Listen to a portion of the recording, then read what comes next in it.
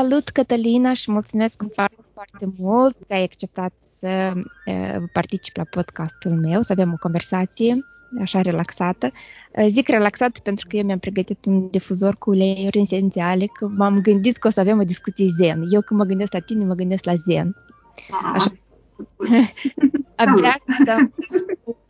Abia așteptam să avem conversația asta. Uite, Cătălina, eu pe tine te cunosc de la Londra, dar mi-ar fi interesant să povestești tu mie ce te-a dus la Londra. Sau când ai venit, că nu prea știu multe despre asta. Am ajuns acum 10 ani, în 2010, o decizie foarte spontan luată, probabil după vizita din 2009, 2007, să-l vizitez pe fratele meu. Atunci când s-au deschis toate hotarele pentru români și mi-am luat zborul, l-am văzut pe fratele meu, am văzut țara, am zis că, oh my God, Lego, țara Lego pentru mine era de sus când am aterizat Heathrow Airport. Foarte, foarte impresionat, am zis că eu revin, dar dacă revin pentru un trai sau pentru o experiență. Și uite, în 3 ani, eu am zis că intuiția probabil m-a adus aici, pentru că intenția a fost, dar intuiția pentru că aveam nevoie de ajutor pe care nu puteam să o găsesc la Chișinău. Și mai târziu, în câteva luni, am înțeles care a fost ajutorul. Era pentru că am fost diagnosticată cu cancer și probabil cel mai bun loc pentru mine era să fiu aici, altfel nu pot să explic.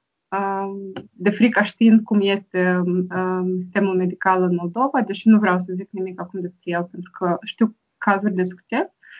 Păi, pentru mine a fost fiu aici cu fratele meu, care o parte din familia mea a rămas la Chișinău și deci a fost decizia mea să mă descurc singură, deși nu eram singură. Și uite așa, am ajuns aici. Decizia a fost luată mai devreme, țara tenisului, așa îi spuneam eu, pentru că m-am făcut tenis de performanță când eram mai mică. Și am zis că vreau eu să ajung să dau tenis la copii, la adulți, să vedem cum o să meargă. Pentru că eu făceam niște ore particular, predam ore la copiii prietenilor mei, la Chișinău, la Zimbru. Atunci, nu știu, chiar până la plecare am făcut-o de câteva ori, o dată pe săptămână o făceam probabil. Așa, ca un hobby. Și când am ajuns aici, anume cu asta și am început. Știi? Nu știu, să zici că asta lucrurile se întâmplă, nu, pentru că așa mi-am dorit. Fratele mi-a zis că, da, uite, mergi la terenurile de tenis de lângă noi, poate vorbești cu băiatul din Africa de Sud, el e foarte fain. Poate are nevoie de ajutor sau ajut cu copiii, că aveam niște școli în preajmă și s-a antrenat mulți copii în prima jumătate a zilei. Și cam asta și s-a întâmplat. El m-a văzut, m-a salutat și a crezut că eu sunt potențial client, de fapt. Așa el face, el începe să vorbească cu toată lumea în jurul. Eu m-am dus să-i demonstrez, de fapt, că eu pot mai mult și el spunea, serios, atunci hai, lucrează cu mine. Cam asta, așa, pe scurt, cum eu am ajuns și ce am început să fac. Mai pe scurt, Cătălina, hai să-ți povestesc de tenis, pentru că eu sunt absolut înnebunită după tenis. Nu am învățat niciodată, dar mi-a plăcut foarte mult și problema pe care am avut-o eu venind aici a fost că eu am încercat să găsesc cursuri de tenis prin zona unde locuiam și ei aveau ori clase pentru copii, ori dacă pentru maturi deja erau avansați, pentru că ei aici fac tenis de mici și cam nu prea exista necesitate să fac un grup pentru începători, dar adulți, cum eram eu, cel puțin în zona unde locuiam eu. Și uite, eu așa și n-am reușit să învăț și eu nu știam că tu poți preda tenis. Gata. Eu trebuiască data viitoare când ne vedem ambele cu rachetele de tenis. Absolut. Știi, eu chiar mergeam acum în timpul cât ne-am izolat, dar eram puțin mai liber deja să ieșim din casă. Mergeam la prietena mea în fiecare duminică și pentru că are un copil mic și el dormea vreo 4 ore probabil copilul și eu în timp fugeam lângă Battersea Park. Sunt vreo nu știu, 20 de terenuri de tenis și stăteam și mă așezam pe pătură și scriam sau citeam și pe urmă uitam cu joacă de tenis și vedeam, dar eu de mult am jucat. Serios. Și da. S-au schimbat lucrurile foarte rapid. Că legea atracției lucrează. Asta am vrut să spun. Mie îmi place tema asta cu legea atracției, neapărat să vorbești despre asta. Eu am vrut tare repede să te întreb dacă ai fost vreodată la Wimbledon sau dacă ți-ai dori vreodată să ajungi. Da, normal, asta a fost visul meu, evident. Evident, când m-am mutat, da, mai târziu, puțin, am fost testată, într-un fel. Cât de mult poți să aștepți să ajungi la Wimbledon? Ce am făcut eu înainte de a intra, am fost diagnosticată și mi-a spus că în 2-3 zile începem terapie. Pentru asta înseamnă că tu ești foarte slăbită, tu n-ai să poți să fii într-atât de activă cum ești acum. Eu idei n-aveam despre ce vorbeau și evident credeam că o să fiu foarte activă și o să pot fac orice. În realitate am mers cu o prietenă în zona Wimbledon, s-a început Wimbledon-ul, cu câteva zile înainte de nu știu, pe 29-30 mai. Țin că erau câteva zile până la 1 iulie. Și m-am învârtit, m-am așa pe dincolo și zic, poate eu am să intru cumva, poate cineva să iasă și să-mi dea un bilet. Pentru că fratele meu așa i s-a întâmplat. El a mers cu o prietenă de lui și stăteau lângă poartă și cineva a ieșit și a dat. Mi-e pare că ei deja erau în interior. Uite, asta îmi lipsește. O informație, nu mai țin minte dacă e corect. Dacă țin minte corect, așa, dar cel puțin noi ne-am învârtit pe acolo și am zis, las că o să ajung în câteva zile și nu a fost pentru că am înțeles cât de puternic este, de fapt, un tratament chemo și am zis că, bun, la anul nu s-a întâmplat, dar, în schimb, în 2012 au fost Jocurile Olimpice de vară la Londra. Și eu mi-am făcut vând spre ideea că eu am să ajung voluntar. Așa cum am avântat, s-a întâmplat. Am ajuns acolo și atunci a fost Marina, a fost o fată de la Chișinău care a zis că are câteva bilete la finală și eu am zis, poftim, vrei să mergi cu mine? Și zic, da, normal că vreau. Dădeau bilete, dar la antrenori sau limitat, foarte limitat. Și eu am avut bilet. Asta a fost, de fapt, da, nu a fost însăși Wimbledon, pentru că eu mult mai târziu am mers și am făcut coadă, am vrut să trăiesc experiența asta.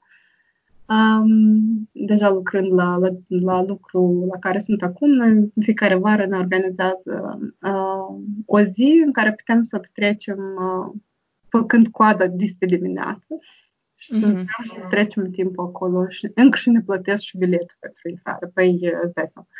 Foarte interesant. Și mănânci strawberries cu champagne, căpșuni cu șampanie, da? Prima an am mâncat, am înțeles că nu e tare gustos și e tare scump și am spus că hai să învățăm lecția numărul 1 anul viitor, ne aleg căpșunica mea și vin cu prosecco sau cu șampania mea, da. Da, mai econom. Mai econom, da. Ei, da. Am fost la un nivel care am ajuns să văd ce simt oamenii care se duc acolo nume pentru asta. Eu pentru asta nu am. Dar știi că sunt doar mai multe metode de a obține bilete. Unul este să intri în loterie. Eu așa am aplicat 2 ani la rând, încă nu am luat niciun fel de bilet. Bine, că oricum trebuie să plătești, dar este un fel de loterie, tu acolo îți completezi toate datele și ei te anunță dacă prin loterie ai fost extras să ajungi sau nu. După aia, cum zici tu, poate prin noroc primești de la altcineva bilet sau te duci acolo și dacă reușești cumva să iei alt bilet și deja prin companii sau se dau deja la oameni speciali, VIP-uri, cred că sunt rezervate acolo biletele. Da, eu am încercat asta cu loteria și încă n-am luat-o, dar poate data viitoare, când se redeschide jocurile, că au anulat acum, evident. Eu la fel, eu tot am încercat deja de 3 ani, probabil, cu loteria și tot primesc înapoi că, da, uite, de data asta, nu. Ok, data viitoare. Da, apropo, ai văzut filmul ăsta? Acum e pe BBC iPlayer, Bjorn și cum îl cheamă pe celălalt? Mac something. Cashpat? Nu. Bjorn, nu cred că am auzit. Cineva mi-a spus că să mă uit. Nu-i documentar? Nu-i documentar, dar e bazat pe doi adică sunt numele lor adevărate, sunt doi tenismeni adevărați care erau rivali, dar au ajuns prieteni.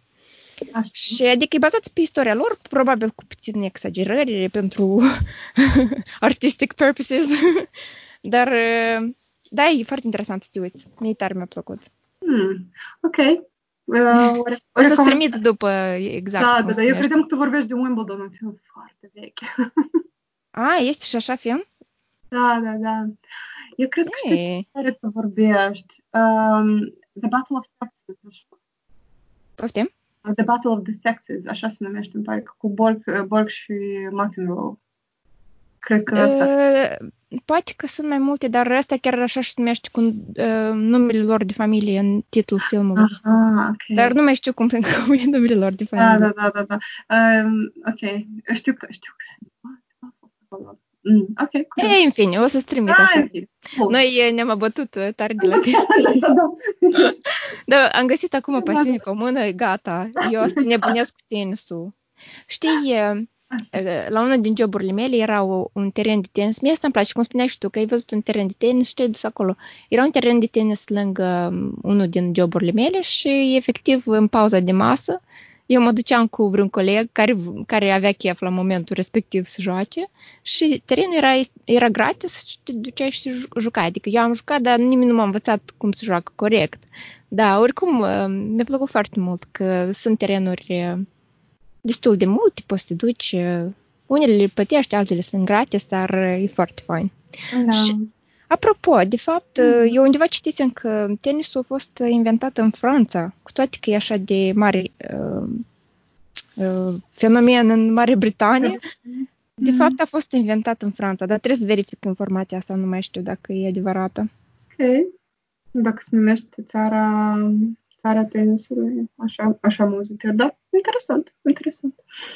O să verificăm. Da. Bun, hai să schimbăm temele. Și cât timp ai făcut tu tenis? Și după asta cum ai tranziționat? Că tu acum lucrezi la birou, da? În marketing. Da, eu numai ce n-am încercat în viața asta. Eu am făcut tenis de la 6-7 ani. Acum sigur nu mai țin minte, dar a durat un 5-6 ani buni. Între timp a apărut o pasiune pentru pian și asta două nu se pupă deloc. Deloc nu se pupă, pentru că la tenis încheietura de la mână trebuie menținută ferm. La pian încheietura trebuie să se miște frumos, grațios. Deci mâna ca la balerină, practic, da? Sau ca într-un dans, mâna trebuie să danseze grațios. Și atunci astea două trebuiau să fie separate. Mămica m-a întrebat ce vrei să alegi și eu eram așa de pasionată de pian că am zis vreau și una și alta, dar hai să vedem cum o să fie pe tenis. Eu nu mai țin cum asta s-a întâmplat, cum eu de-am lăsat pasiunea vieții mele tenisul, care era pentru mine totul în momentul ăla. Dar da, asta s-a întâmplat, dar fii atent, acum, dacă mă întreb, poți să mă înveți să cânt la pian? Nu. Poți să mă înveți să joc tenis? Da, cu drag. Pentru că eu știu tehnica, eu pot să învăț, cel puțin pentru începător, eu sunt bună de să arăt tehnica, cum și reguli, dacă le știi, deja asta e foarte simplu. Eu am avut un elev aici, de vârsta mea sau mai mare ca mine, de la servici, care m-a întrebat, pot să mă înveți? Da, pot. Ok. Și acum băiatul joacă la același nivel cu mine, ceea ce minunat. Și ne face 3 ori pe săptămână jucăm. Foarte fain. Gata, eu știu cine e profesoara mea acum. Tenis. Vândut. Da, și eu care credeam că o să vorbim despre yoga, dar noi vorbim despre tenis. Las fi bun. O să vorbim și despre yoga neapărat. Bun.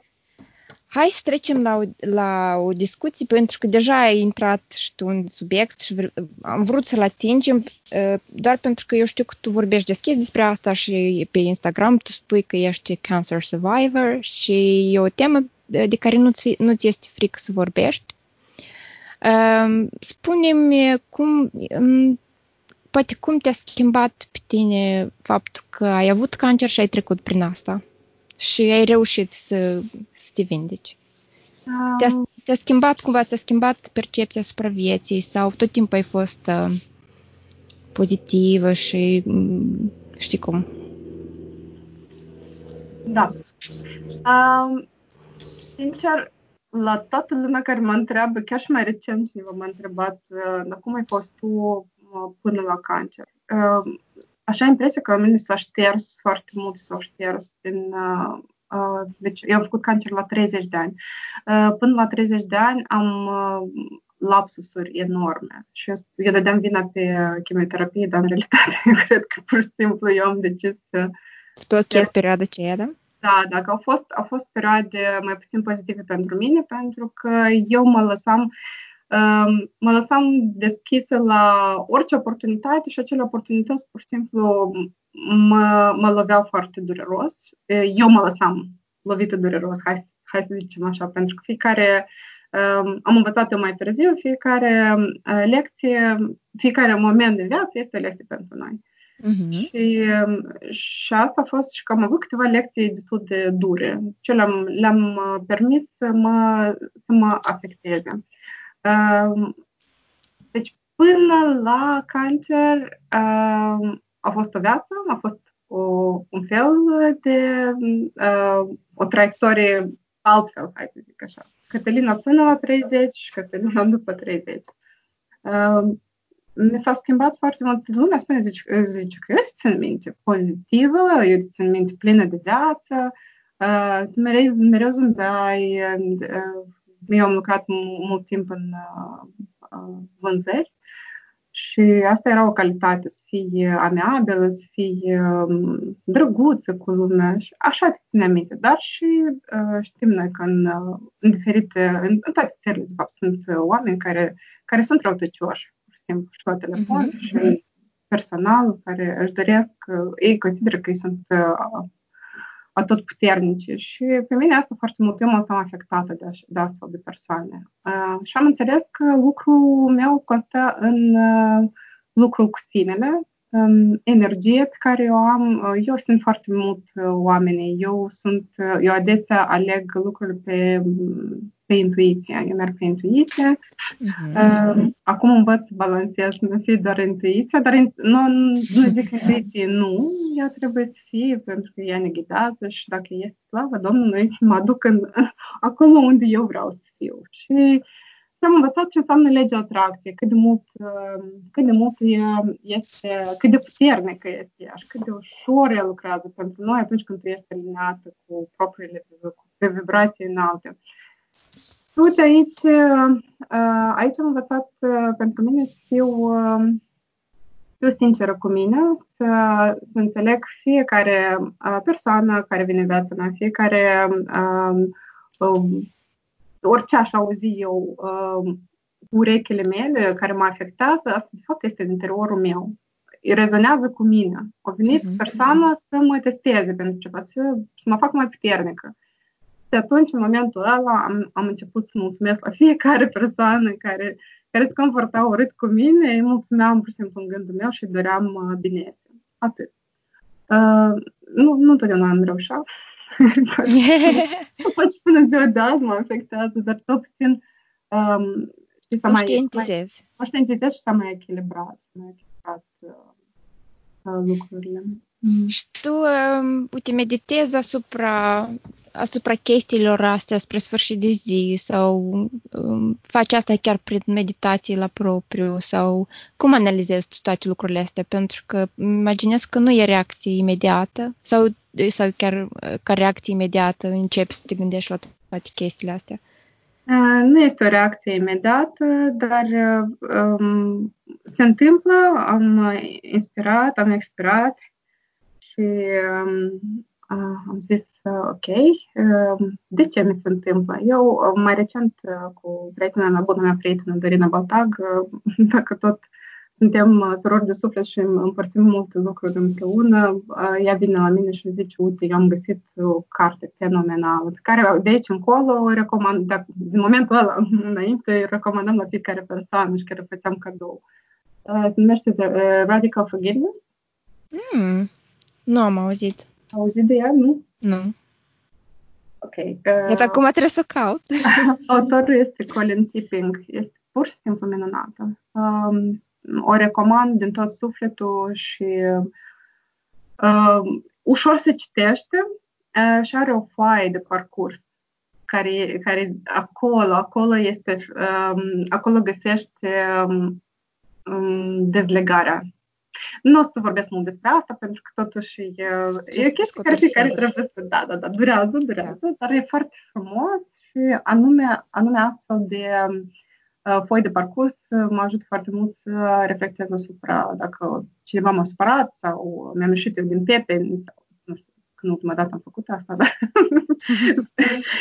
dar mă bucur că ea este și apare. Știi că dacă nu înveți o lecție în anumit moment, o să apară o altă persoană care o să te gâdile la aceeași situație. Deci, practic, situațiile se tot repetă. Exact. Până când ești învățământ și ai schimbi tactica. Exact. Absolut. Mi-am place foarte mult să zic că totul depinde de tine, de lumea ta interioară, cum tu reacționezi la asta. Și când vine cineva și îmi spune, tu radiezi ca un soare, zic, știi de ce tu zici asta? Pentru că tu ești soare. Tu, de fapt, nu poți să vezi un soare radiant dacă tu nu ești soare în momentul ăla sau în general, dacă nu ai soarele în interiorul tău. Și uite așa, mi-mi pare asta e adevărat, de fapt.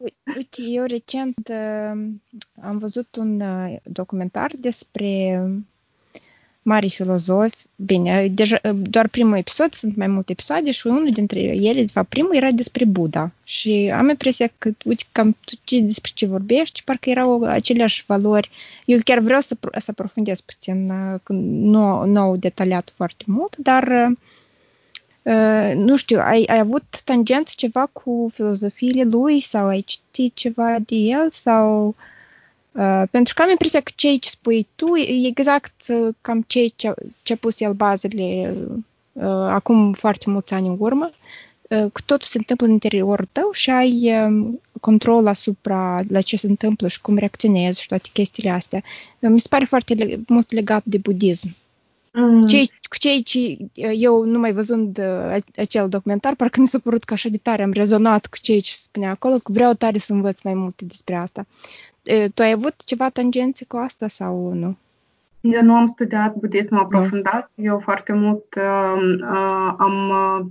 am citit despre budism. N-am trăit, să zic, mult în budism, dar mi-a plăcut mult filosofia și rezonez și eu până ziua de azi cu ea. Până la urmă este iarăși o lecție frumoasă și Buddha, de fapt, și budismul este plin de mesaje frumoase pe care le găsim în toate cărțile, de fapt, scrise astăzi. Dacă te uiți în jurul nostru, sunt într-atât de mulți practicieni, sunt într-atât de mulți filosofi care practic vorbesc despre una și aceeași, dar diferit. Da? Ceea ce eu predau în orele mele de yoga, le predau mulți alții, dar diferit. Și eu, sincer, îmi place ideea că știu că lumea își trăiește viața frumos și toți trăiesc după principii care poți să le găsești și în budism și în creștinism poți să le găsești. Ele toate rezonează cu mine. De fapt, yoga pe care eu practic probabil este este mai aproape de budism, deși ei nu se atașează de nicio religie, dar principiile vin din direcția aia. Și este o yoga este sud-coreeană. Poate de aia sunt tangențe, o fi. Hai că ai început subiectul cu yoga, unul din subiectele mele preferate. Când te-ai apucat tu de yoga și care a fost parcursul tău ca să ajungi tu acum să predai yoga? Pentru prima dată am încercat yoga la fitness clubul la care am lucrat la Chișinău și n-am înțeles ce este yoga. Mi-a părut că e mai mult un lucru fizic. Am fost puțin forțată să mă aplec și mie nu mi-a plăcut asta. Deci pentru mine nu a fost un început frumos. Dar asta a fost mulți ani în urmă, în 2003-2004, cam pe atunci. Când am fost invitată să o cunosc din nou în timpul tratamentului, în timpul chimioterapiei, pentru că nu puteam să plec acasă în primele 10 zile cât așteptam rezultate. Din laborator, pe teritoriul spitalului, era un centru de informare pentru cei afectați de cancer, pentru familiile celor de cancer. Deci puteai pur și simplu să mergi și aveai multe broșuri pe care puteai să le iei cu tine, plus ei făceau ore de yoga de 2 ori pe săptămână. Lecția care am învățat-o este pur și simplu să merg și să încerc ceva nou. Mi-au zis că este de fapt cum am aflat de orele astea, am mers pur și simplu să verific poșta. Și auzeam eu cu urechea că trângeți covorașele, că acum, și zic, care covoraș aveți yoga aici? Da, vină și încearcă. Și uite, am mers și am încercat, a fost hatha yoga și a fost ok. Pentru mine a fost foarte ok prima dată, mă rușinam, evident, pentru aparența mea, pentru că nu aveam păr pe cap și eu eram așa mai timidă, dar la urmă mi-a zis că ea îmi pune peruca aia într-o parte și relaxat. Și uite, așa am început să merg acolo cu plăcere și mă relaxam și chiar adormeam. Îmi părea că adorm, într-atât de bine mă relaxam și încă și zâmbeam. Și atunci am înțeles că asta e așa de frumos, eu am să învăț să fac asta mai departe. Și odată ce am terminat tratamentul, m-au rugat să fac loc pentru care tratament. Și am mers eu pe altă cale, făceam pilates și am zis că nu. Trebuie să fac asta, să fac ceea ce vreau să fac și asta este yoga, dar de care yoga să fac, unde să o găsesc? Și evident, când îți pui întrebările astea, întotdeauna îți apare în cale un centru de yoga pe lângă care treceam așa de des, când mergeam la prietenii mei pe aceeași stradă, practic, unde trăiam, cu un cartier mai sus. Era centrul ăsta de yoga la care am învățat cum să practic și mai târziu am devenit și instructor acolo. Ai încercat vreodată hot yoga? Nu, dar am fost în sală în care s-a făcut hot yoga. A fost un ritual care s-a făcut, da. Cred că a fost prea cald, nu? Extrem de cald, de umed. Și ai încercat tu? Nu, dar era un studiu de yoga lângă unde locuiam noi și tot timpul mă gândeam să încerc, dar parcă nu m-am dus, parcă mi se părea că o să-mi fie prea cald. Sunt foarte multe pro și contra la hot yoga. Știu că în mai multe sale acum nu se recomandă, nu se mai fac ore de hot yoga. Da, nu știu ce să zic. N-am încercat. Și eu nu sunt împotriva la alte tipuri de yoga niciodată. Mi-am place, am fost chiar la noi la Chișinău, este Igor Babelev cu soția lui Olga Rapova. Ei au un studio și mi-așa de tare îmi place să merg. Am fost odată, de fapt. Dar parcă am fost acolo de așa de multe ori și pot să vorbesc acum. Depinde foarte mult de instructor și mie mi-ar plăcea să merg acolo unde am chemare să merg. Mie îmi place că mergi foarte mult pe simț și intuiție și pe chemare. Dar apropo de Chișinău, eu țin minte că tu făceai niște ore gratis la Chișinău. Când mergeai în vizită la Chișinău, făceai ceva ore gratis de yoga? Am făcut o oră de yoga de ziua internațională a Pământului. În parcul Dendrarium, parcă, nu? Dendrarium, exact. Atunci au fost 33 de participanți. A fost foarte frumos. Cifra 33. Ziceam că Darina, ce o semnificație frumoasă. Dar, de fapt, mi-a plăcut să fac asta în natură. N-am făcut niciodată. Am făcut ca membru aici la Londra Park, dar n-am făcut ca instructor. Da, și nu știam cum o să fie. Dar ajungi acolo odată, când ajungi, tot e clar. Tot e clar unde să fie, unde o să pun covorașul de yoga, unde lumea o să fie în jurul meu. Știi că a fost ca la amfiteatru, așa m-am simțit. Atât de frumos, atât de o sinergie atât de frumoasă cu natura. Și chiar dacă era gălăgie în jur, lumea spunea că toți participanții au fost mulțumiți și mă întrebau unde poate să vină, că le-ar plăcea să vină și zic, îmi pare rău, dar eu nu sunt aici. Ce facem noi încă facem cu Dorina și cu Ștefania? Noi facem în fiecare, organizăm, nu facem, în fiecare an, vara un retreat, o tabără de recuperare pentru femeile afectate de cancer. Și acolo diminețile fac stretching și serile meditații. Și unde se întâmplă acest? La Bututeni. Și o facem noi o dată în an, deocamdată. Anul ăsta nu se va întâmpla, din păcate, din aceste motive care noi le cunoaștem. Da. Nu intrăm în detalii. Și e binevenit să vină oricine, orice femeie, evident că o facem pentru femei deocamdată, pentru că rezonăm cu trecutul nostru și cu ceea ce putem oferi din experiența noastră. Însă, uite, chiar cu situația actuală, tu oricum ai găsit o ieșire din situație, pentru că faci cursuri online de yoga. Vrei să ne povestești puțin despre proiectul tău, Zantiala? Da. S-a născut de ziua mea anul ăsta, pe 5 martie, și iarăși eram invitată de ziua mea la Maastricht să petrec ziua mea cu Dorina și logodnicul ei, Radu, și ce s-a întâmplat? S-a întâmplat că am sărbătorit țara, dimineața ne-am trezit și Dorina zice, ar fi fain tu să lansezi, uite, anume azi, cred că de ziua ta ar fi fost cel mai frumos cadou. Și zic, tu ai dreptate. Și s-a născut așa proiectul ăsta. A fost un brainstorming. Cu ce te asociezi? Și zic, cu soarele. Cu soarele. Ok, am găsit. Zantiala înseamnă crăiasa soarelui. Deci asta înseamnă. Da. Chiar mă gândeam de proveniența cuvântului. E zina soarelui. Foarte interesant. Da, vine din tradiție și obiceiuri de sânziene, de pe timpul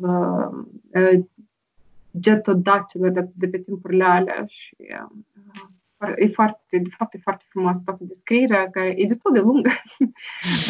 De sânziene, toate zânele se adunau împreună, dar de fapt acolo este partea tragică și partea frumoasă, în care eu nu vreau să intru, dar mi-a plăcut că zânele astea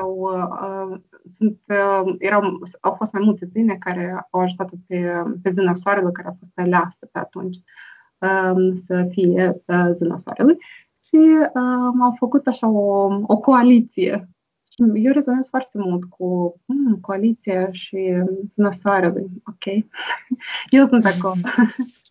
Ele purtau diferite nume, dar eu am ales dintre toate Zantiala, am rezonat foarte mult cu Zantiala. Foarte frumos. Și așa cum tu mergi pe instinctul tău a mers bine, pentru că mie îmi place numele, dar chiar nu știam ce înseamnă. Și chiar te asociez cu un soare, așa că foarte bine ales, foarte bine ales. Vrei să ne spui puțin despre beneficiile yogei? Nu știu, yogei? Nu știu cum să-i spun. Pentru cineva care nu a practicat niciodată și Vrea să știi puțin despre asta. Ce beneficii are practicarea yogei? Să zic mai întâi de tehnicile sunt bazate pe minte, pe trup și pe suflet sau spirit. Deci mintea, noi suntem foarte mult influențați de exteriorul nostru și de anumite aspecte emoționale care ne lăsăm afectați, da, de ceea ce ne înconjoară. Și noi gândim foarte mult. Și, de fapt, prin anumite exerciții pe care le-am învățat la centrul la care am învățat să fac yoga, sunt exerciții și tehnici de a face creierul să nu gândească într-atât de mult. Să fie mai flexibil, să se adapteze mai ușor la schimbările din jur. Pentru corp am ales exerciții care include tapping-ul, care multă lume nu știe. Tapping este hai să zic, o lovire ușoară. Nu-mi place cuvântul o lovi. De-aia și o numesc tapping. Niciodată nu am tapit cuvântul ăsta și încerc să explic la lume și în română și în rusă care cum și înțelege. Dar cu palma lovim ușor pe toată suprafața corpului pentru a trezi toate celulele. Deci sunt 50 de trilioane de celule în corpul nostru și avem, apropo, un fapt foarte interesant, fapt, am tradus în engleză, ok, fact, care zice că avem 365 de puncte de acupresură. Ușor, minți 365 de zile în an. Și sunt 7 meridiane, dacă cine cunoaște de chakra, sunt 7 chakra principale. Și toate astea, de fapt, zice că, uite, ca să stimulezi, avem punctul energetic în zona inimii, unul este în zona plexului solar. Sunt multe puncte care, în realitate, dacă le stimulezi, și chiar pe toată suprafața corpului, tu poți să te ajuți pe tine. Deci tu nu ai nevoie de medicamente. Noi nu ne-am născut, ne-am născut în perioada asta cu multe medicamente în jur, farmacii, dar cei care vorbesc de străbunicii noștri nu au avut acces la pastile. Ei tratau natural. Da, nu metode naturiste, dar și, nu știu cum, bunica mea, de exemplu, făcea mișcări din astea cu trezirea corpului. Altfel de exerciții, evident, dar anume prin tapping, eu, sincer, îți jur, de la chimioterapie mi-am promis că nu folosesc pastile, dar nu le mai administrez. Ele au un efect temporar și pe urmă tu nu ajuți cauza să se vindece. Da, deci pentru că ele au grijă de simptome, dar nu și de cauză. Corect. Exact. Da. Deci, eu nu am mai folosit de atunci, din 2010, n-am mai luat pastile. N-am luat pastile de gen Nurofen și normal că iau probiotice sau care tot sunt cam fel de capsule pastile, dar e altceva. Și asta e. Deci pentru corp este foarte important să avem toate încheieturile sănătoase, să avem mușchii mai tonifiați și da, nu se pune mare accent poate în alte tipuri de yoga pe mușchi și un corp sănătos, să zic, da? Într-un corp sănătos, o minte sănătoasă. Asta e o vorbă din bătrâni.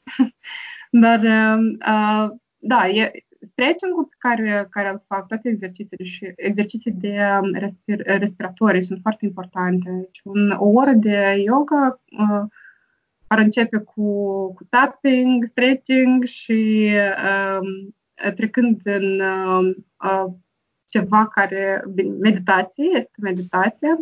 Am vrut acum să o descriu, dar cred că mai bine să vină cineva la mine în ora mea și să înțeleagă ce vorbesc. Meditație, relaxare și apoi meditația și pe urmă încheiem cu ceva care să-mi trezim ușor corpul ca să nu dormim toată ziua. Sau dacă Eu asta da. Scuze că te-am întrebat. Ce ziceai? Nu, e ok. Ziceam că dacă asta se întâmplă seara, pentru o noapte, minte se bine, se calmează și...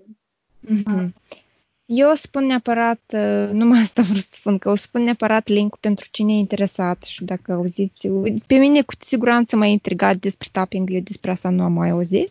Bine, știam despre reflexologie, știam că, uite, de exemplu, când pe mine mă doare ceva, încep să-mi masez tălpile și palmele.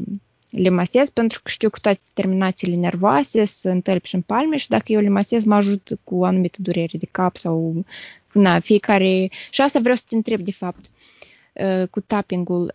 Presupun că diferite puncte pe corp au legătură cu diferite probleme pe care poți să le ai. De exemplu, te doare capul, trebuie să faci tapping într-o anumită zonă. Exact. Sau tu cum faci în orele tale? Faci un tapping general, așa, în toate punctele. Câte ai zis că sunt? 365, da? Da, 365. Da, am putea noi să le ajungem la spate, de exemplu. Dar faci ceva general, da? Sau tu poți să dai și sfaturi, de exemplu, cineva poate să spună după o oră, uite, eu am anumită durere unde trebuie să fac tapping. Da, inclusiv. În timpul orei de stretching, de fapt la început, e ca o încălzire mai mult, trezirea la toate 365 de puncte meridiane. E un fel de... Dacă e de dimineață, e foarte fain, pentru că toată noaptea noi am stat într-o poziție sau colăcit sau, știi tu, cum te trezești dimineața și vrei să faci o întindere totală a corpului. Atunci tapping-ul te readuce la viață. Pur și simplu devine într-atât de ușoară. Dar depinde cum faci tapping-ul, pentru că am cunoscut persoane care spuneau că dar pe la mine asta se asociază când pe mine bunicul mă bătea sau și zic, nu, dar tu o faci, traume sunt, cum să zic, este într-adevăr individual și atunci eu zic că, uite, hai să facem un experiment. Tu începi să te lovești pe mână și să zici, eu te urăsc, atunci tu pui, depinde ce energie și ce fel de gânduri tu ai atunci când tu faci asta. Dar când tu o faci de dimineață cu atâta plăcere și ușurință și știi că de la asta îți primești atâta dragoste, tu îți oferi ție dragoste. Uite, aici este momentul în care tu petreci timp cu tine și atingerea anume lovitura asta este o plăcere. Cu cât de puternică ea o să fie, deja rămâne la discreția fiecăruia. Și așa, deci iartă-mă, dar nu ți-am răspuns la întrebare, probabil că, unele persoane rămân și îmi zic că, uite, eu am o durere de cap de câteva zile și nu pot nici să scap de ea, dar atunci sunt anumite puncte pe care pot să arăt cum să le stimuleze. Și, de fapt, ele sunt pe cap foarte mult și noi nu știm de asta cu ceva care am învățat mai recent, cu ceva mai ascuțit, dar nu tare ascuțit ca să-ți pătrund în piele. Deci eu am ca un magnet rotund așa la capăt sau cu un pic mai moale și mai grosuț. Și poți, așa cum faci tu pe palme și pe tăl, poți face pe cap. Și simți acolo unde sunt punctele ale dureroase, pentru că terminațiile acolo sunt într-atât de aproape de durerea aia care o simți pentru moment. Și miracolul este instantaneu. Dar știi, uite, eu am un roll-on cu uleiuri esențiale. Ăla tot ar merge să fac așa pe punctele astea cu tapping. Da, și dacă poți să aplici uleiuri pe anume pe tâmple și pe între cum îi zici, pe unde ochiul între sprâncene? Între sprâncene, da. Nu știu cum să numesc. Așa, acolo. Deci, între sprâncene și pe la tâmple și pe încheieturi și unde partea internă de la cot, cum ar fi. Uite, asta îți ajută într-atât de repede să scapi de orice disconfort, oricare durere ar fi, dar înainte de stretching, de ora de stretching, eu când fac asta, nu știu, că trece un minut, două, trei și durerea trece. Deci, da, experimentat. De câte ori recomanzi să fac o oră întreagă de yoga cum o faci tu? Trei ori pe săptămână? Cel puțin de 3 ori pe săptămână, da. Da. Însă exercițiul de care vorbești este inclus în ora asta, însă poți să-l faci în fiecare dimineață sau când ai tu nevoie, dar preferabil în fiecare zi, probabil că da? Da, Tapping. așa e. Tapping-ul ăsta este, așa cum spunea Dorina, este trezește dimineața și a învățat tehnică și așa de mulțumită pentru că dimineața ei începe altfel și ea se trezește numai cu asta. Și nu durează mult, 5-10 minute, până în 10 minute. Asta deja e la discreția ta cât timp vrei să treci și cât de repede să faci tapping-ul. Și atunci și ficatul și stomacul se activează și toate împreună pentru o dimineață minunată. Un început de zi frumos. Cătălina, când e următoarea ta oră? Eu vreau să aflu mai multe. Mâine seara, recharge your brain and body. Așa că se întâmplă. Interesant.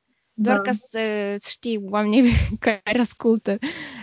Mâine seară, dar nu e ziua în care eu postez podcastul ăsta. Noi când înregistrăm.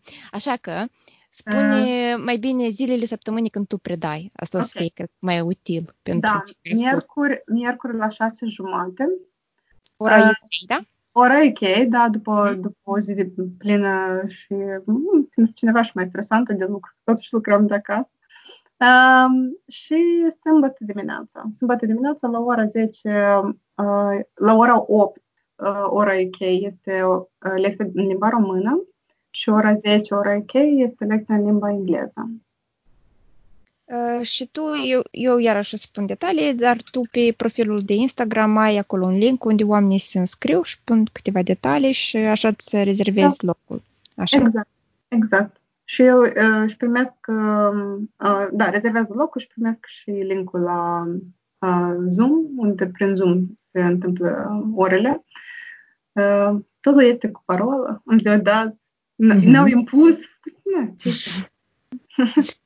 GDPR, probabil că da? GDPR, da, foarte bine. Care mi-a stresat la cap când a apărut.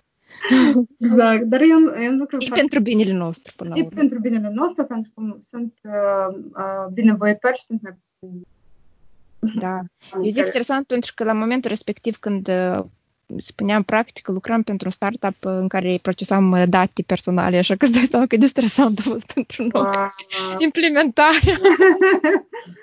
Dar, da, e foarte bine că s-au gândit la asta, pentru că datele sunt acum o chestie foarte valoroasă, ca să spun așa, pentru multe companii. Da, Cătălina, dar tu ai și job full-time și predai și yoga. Da. Și tenis ai să predai, așa? E personal. Așa După discuția noastră, așa e. Mie îmi place foarte mult pentru că eu chestia asta în UK am văzut-o prima dată când am înțeles că poți să ai mai mult decât un singur job. Eu prima dată când am venit în UK, eu aveam impresia că ai un job și atât. Poate ai niște hobby-uri, dar când am văzut, de exemplu, că project managerii noștri aveam un project manager care ziua era project manager, dar seara de câteva ori pe săptămână predam arte marțiale. Și asta era a doua lui carieră, cum ar veni. Wow. Și am văzut așa mai mulți oameni care fac. Eu nici nu m-am gândit înainte să vin în UK că există așa posibilitate să ai mai multe cariere. Mi-a fost foarte, adică atât de departe una de alta. Mi-a fost foarte interesant și tu ai cumva, nu știu dacă vrei să vorbești despre asta, dacă nu vrei să vorbești despre asta, tu ai vreun vis să ajungi doar să te ocupi cu yoga sau îți place la moment să faci, în engleză se zice juggling, nu știu cum se spune. Da, mi-a place să am un job acum care îmi permite să trăiesc și să nu mă limitez și mă gândesc că dacă nu o să vină suficientă lume la ora mea de yoga, cum asta o să fie. Eu vreau să dezvolt mai întâi, deci fiecare care începe cu un job și până se gândește să dezvolte ceva lui personal, sigur are cam aceeași structură. Eu am jobul meu de la 8 la 5 și după asta, sau în timp, sau în ora de masă, eu am să mă gândesc cum să dezvolt brandul meu personal. Și uite, cam asta mi-e place să mă gândesc acum și să fac un plan care să mă ajute să dezvolt brandul pe care eu l-am creat și să cresc, da. Dar eu aș fi vrut asta să fac full-time. Eu sunt sigură că ai să ajungi să faci asta, pentru că, și să revenim la tema cu legea atracției, eu prima dată despre asta am auzit-o când am citit cartea The Secret și când am văzut și filmul. Tot despre asta am auzit, că nu vorbesc din numele tuturor, dar majoritatea cu care vorbesc, de acolo auzit. De acolo auzit, așa. Da. Cum merge la tine procesul? Îți scrii pe foaie, îți faci visual boards sau pur și simplu ești atentă la ce vorbești și ce gândești? Pentru că de multe ori felul în care noi spunem cuvintele, chiar și același, de exemplu, când folosești negativul la un verb, eu nu vreau sau eu cu nu, în loc să folosim asta, ar trebui să folosim pozitiv, adică mie îmi place, vreau, chestii de genul. Cum funcționează la tine legea atracției? Știi cum spunea bună mea prietenă Ștefania, zice, universul nu știe de negație. Și când spui eu nu vreau, asta înseamnă că eu vreau. Exact. Și tu nu primești ceea ce nu vrei. Așa că eu am învățat, anume cu ea, probabil cel mai puternic, am învățat nu să folosesc negația atunci când eu, într-adevăr, nu-mi doresc ceva și nu ăsta să fie nu, eu nu vreau. Asta a fost ceva foarte, foarte puternic pentru mine, care eu am descoperit că, dar eu nu știu să zic nu. Iată de ce eu eram atât de afectată de alții. Bine, să nu deviem de la întrebarea ta.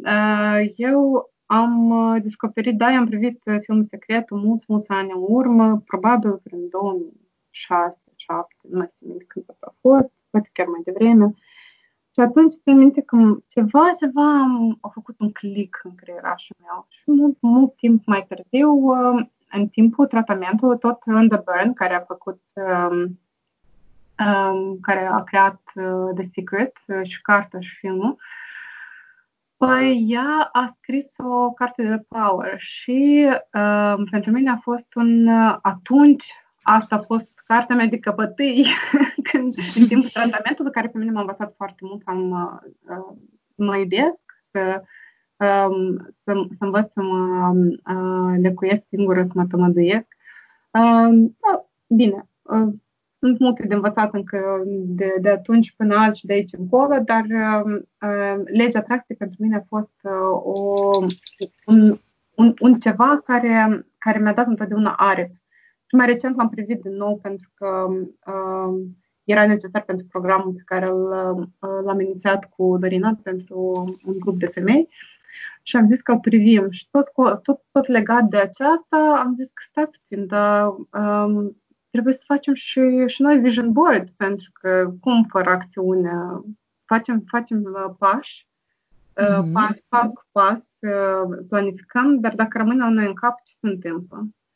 Și atunci s-a pus totul pe hârtie și apoi s-a pus pe un vision board și da, norocul meu că în camera mea în fiecare dată când mă trezesc am în fața mea multe oglinzi și eu le-am acoperit cu pătrate din plută. Și pe ele pot acum spune absolut tot ce-mi doresc și desene și planul și toți pașii pe care vreau să fac la un anumit gând. Da. Dar practici afirmații pozitive? Neapărat. În fiecare dimineață am, chiar și aici, chiar în fața mea pe desktop, câteva, da, și foarte important să ne trezim cu încredere și afirmații de genul Eu sunt puternică, eu sunt iubitoare, eu sunt iubită, eu sunt minunată, eu sunt rază de lumină, eu sunt soare. Și ce simți tu prin asta, fiecare celulă a corpului rezonează cu fiecare cuvânt, cum tu o simți. Doar dacă ne trezim și spunem, da, eu sunt soare, de afară plouă, știi? Asta sună altfel. Când te trezești, da, nu ești cel mai fericit poate în fiecare dimineață, dar când încerc să citesc și eu citesc de 3 ori, am o listă prin care trec de 3 ori, știi? Ca tatăl nostru, cum spunea bunica, tatăl nostru de 3 ori să-l citești. Eu exact așa mă rog la acea listă minunată să-mi aduc o zi plină de soare. Și eu cred cu convingerea mea că este că ceva frumos se va întâmpla în ziua de azi, ceva frumos și magic și se întâmplă. Fiecare zi este diferită. Cred că asta m-a salvat foarte mult în carantină. În perioada în care... Da, uite, tu ai zis că devezi, dar mie mi se pare că ai atins un subiect foarte bun. Când ai spus că nu știai cum să zici nu și acum, din tot ce vorbești, spui că te legi de intuiție foarte mult și presupun că atunci când ești în ton cu intuiția ta, trebuie să zici nu la multe lucruri. Cum ai învățat tu să spui nu și să asculți intuiția? Intuiția este foarte puternică. Nu, intuiție, nu știu dacă am spus, probabil am spus, poate inconștient, la sigur. Eu adesea ziceam la intuiție da și cred că 90% până ziua de azi eu simt și eu fac așa cum eu simt. Atunci când spuneam că am creat un echilibru între a merge pe intuiție și a folosi substanța cenușie, atunci a fost un moment wow pentru mine, pentru că eu, într-adevăr, sunt o persoană mai aeriană și ca să cobor cu picioarele pe pământ, eu cred că... Ca și mine. Da. Cum noi trebuie să suntem visătoare, creativi, așa, în felul nostru trebuie să ne dezvoltăm în direcțiile astea. Da. Și faptul că am făcut economie și n-am făcut limbi străine cum mi-am dorit. Da, mulțumesc, maman, că mi-a zis că da, ce nu pot să înveți economia în limba engleză? Și zic, pot. Și uite așa am făcut. Am făcut și eu o limbă străină și două, de fapt, la facultate. Și am făcut și economie care m-a ajutat foarte mult în ziua de azi. Am balansat, într-un fel, partea creativă, deci partea feminină cu masculină. Foarte frumos sau împrietenit. Da, uite așa. Foarte frumos. Cătălina, mie nu vine să cred că a trecut o oră. Eu mă simt de parcă vorbesc cu tine de 10 minute. Exact. Am uitat acum la timp și zic, Doamne, când a trecut o oră? Când? Mie mi se pare că noi trebuie să facem așa o sesiune pe săptămână cel puțin. Curativă. Da. Curativă. Exact. Spune-mi tu dacă este ceva despre care vrei tu să vorbești și n-am atins și ai vrut tare să vorbești despre asta. Eu cred că noi am vorbit practic despre tot, dar despre câte urmează să fie. Păi, nu știu dacă se merită acum de vorbit, dar eu sunt parte din mai multe proiecte și ele sunt abia la început și mă bucur foarte mult să fiu parte din ele, să pot să contribui cu un aport frumos din partea mea cu yoga, cu meditație și nu doar. Îmi găsesc rostul în mai multe activități și asta este foarte fain. Da, tot ce pot să... Unicul mesaj pe care aș dori pentru toată lumea să fie bine, să se conducă după această frază. Eu vreau să încerc de toate. Și atunci poți să te regăsești în anumite lucruri și să faci ceea ce vrei, ceea ce îți dorești, ceea ce îți aduce plăcere sufletului tău. Pentru că proiectul Zantiala, de exemplu, pentru mine este proiectul sufletului meu. Și atunci când tu faci ceva care ți-ți place mult, îți dă aer, te inspiră și tu ajungi la un nivel vibrațional într-atât de înalt că totul devine într-atât de ușor de creat. Chiar și același job care este în fața calculatorului dimineața în seara. Foarte frumos mesaj. Dar ce alte proiecte sau încă nu vrei să vorbești despre ele? Cred că nu vreau să vorbesc. Încă nu. Atunci se cere o altă emisiune în care o să dezvoltăm proiectele la care lucrez. Cel puțin mă bucur foarte mult că ai împărțit atâta informații utile și eu abia aștept să încerc tapping cu tine. Ce bine. Și îți doresc mult succes în toate și eu știu că trebuie să le realizez. Și să ai cât mai mult soare pe care eu știu că tu oricum îl ai. Da. Și să ne vedem la tenis.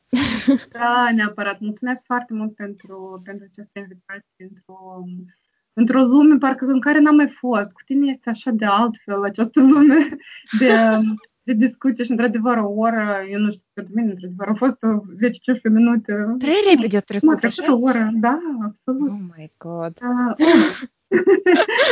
Da. Știi când întâlnești o energie frumoasă cu alta, ele dansează foarte mult. Eu ți-i trimit acum inimioare cu mâinile așa. Și eu înapoi. Nu inimioarele tale, ale mele de la mine. Și eu înapoi. Ți le dau înapoi, eu ți le... Nu, eu le păstresc ale tale, dar înapoi transmit ale mele. Da. Eu glumesc. Mulțumesc, eu într-adevăr simt energia ta și așa cum am râs cu, știi cum, la mine zâmbetul pe față vorbind cu tine. La mine la ureche a ajuns. Pura la ureche. Nu te doar grăpițele așa, dar nu știu dacă le ai, că eu mele s-au pierdut undeva.